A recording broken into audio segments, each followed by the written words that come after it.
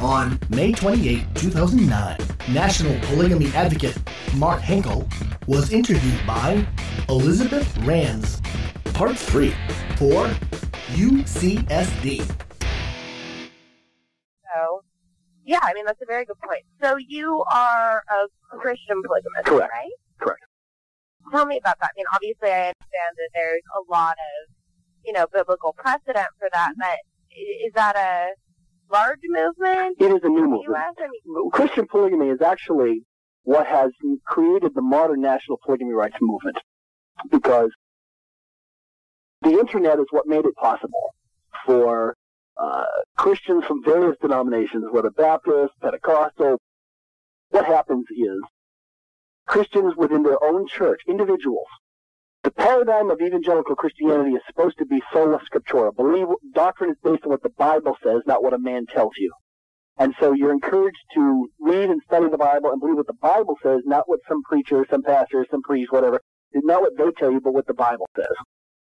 Well, the thing is that serious students will study the Bible, and they will come across the most amazing dichotomy. And that is, some of the single most important heroes in the Bible had more than one wife. Moses, who wrote Adam and Eve, had 2 wives. Moses, who wrote Thou shalt not commit adultery, had 2 wives.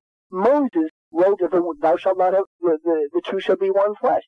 All of these were written by a polygamist. David had 8 known named wives. The 12 tribes of Israel were born of Israel 4 wives. Abraham had 3 wives. How can the most important... He had 600 wives. No, Solomon. Right, Solomon had 700 and 300 concubines, yes. David had 8 known named wives and then 10 more that are unnamed. Yes. I thought he had more. No. Okay, yeah.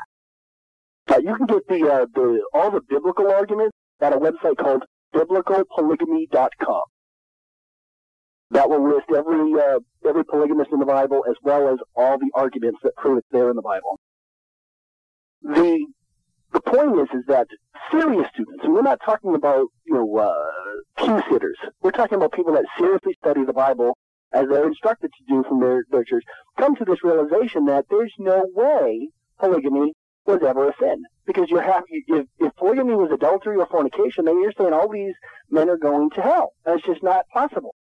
And how ironic that Christians that will then try to say, well, that you're just using the Old Testament, not that we're under the New Testament. Oh, yeah, well, then why are you saying that the marriage definition is based on Adam and Eve, which is the single oldest story of the Old Testament possible, right?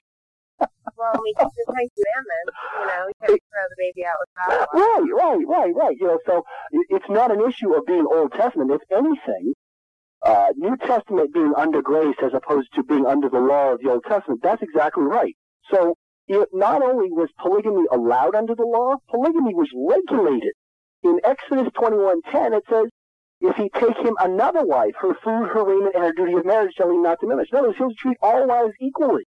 Deuteronomy 21:15, also written by polygamist Moses, begins with, if a man have 2 wives.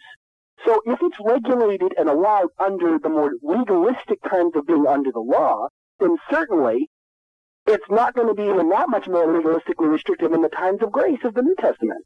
So they're the ones who have it backwards. They're making marriage more legalistically restrictive in the New Testament than it ever was. New Testament marriage did include polygamy, and Jesus Christ, in Matthew 25, described himself in a parable, which is basically a metaphor, it's not literal. That in Matthew 25, that he described himself as the polygamous bridegroom coming to marry the 5 wise virgins. He would never have told that story describing himself, the sinless Savior, if polygamy was a sin. He never would have done it. So the reality is we come to realize that the emperor has no clothes. You will not find a anywhere whatsoever.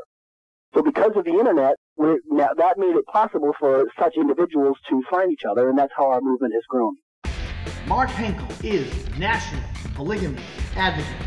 Presented polygamy to the public since 1994. NationalPolygamyAdvocate.com